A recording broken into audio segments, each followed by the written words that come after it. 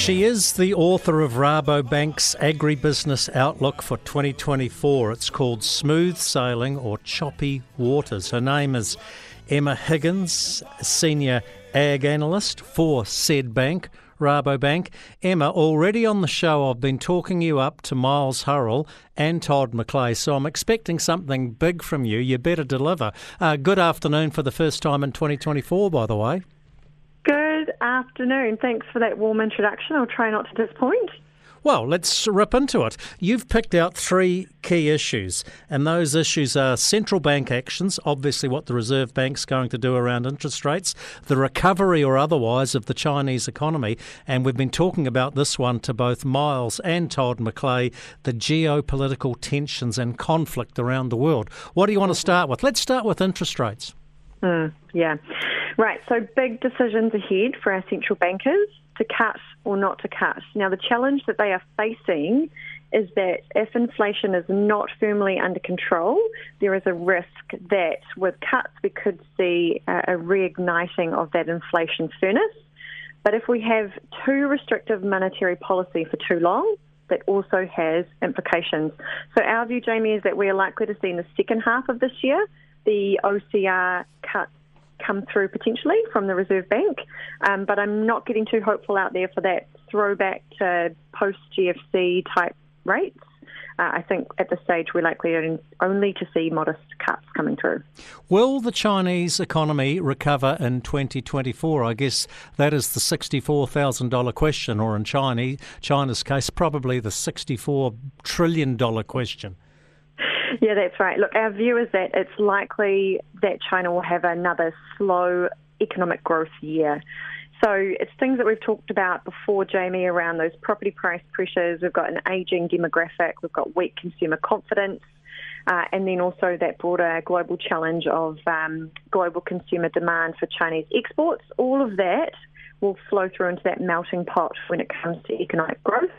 I don't think it necessarily bodes well for super strong commodity prices for some commodities, for some of our food and fibre export products.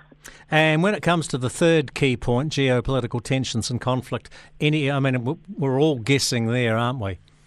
Yeah, look, and we're guessing, we're watching, we're trying to anticipate what might happen, but it is hard, Jamie, because, is it the war in the Ukraine? Is it the Middle East, recent escalations? Is it China-Taiwan? Is it North Korea?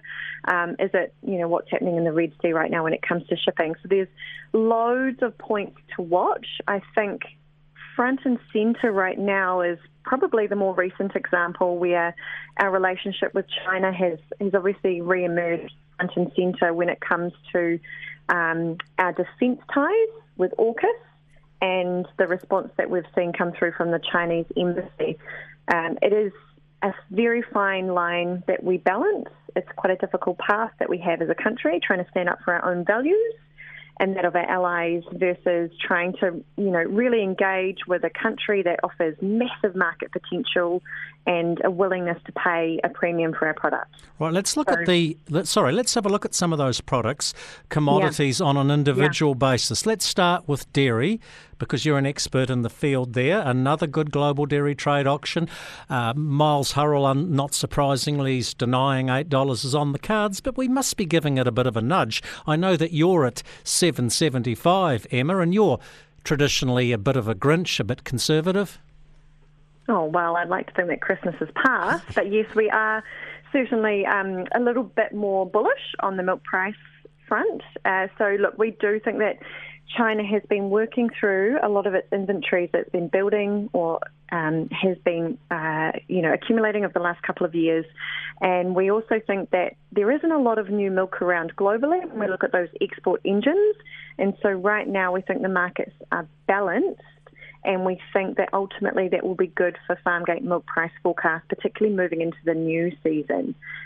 Obviously, price volatility, I think, is still going to be a key theme for this year as well, given that there isn't a lot of new milk around. What can you do for the sheep farmers? Oh, it's such a waiting game right now. Well, I'm going to give them a small lining, and that is our Australian counterparts over in the Tasman have had a shot in the arm with some rain, and we know that their prices have started to lift. So hopefully that will mean that we might see less production than what we had anticipated before Christmas, which could be helpful for our sheep producers here. But really we're waiting for the second half of 2024 to see those prices improve. Well, let's hope they do. Thank you, Emma, for your time.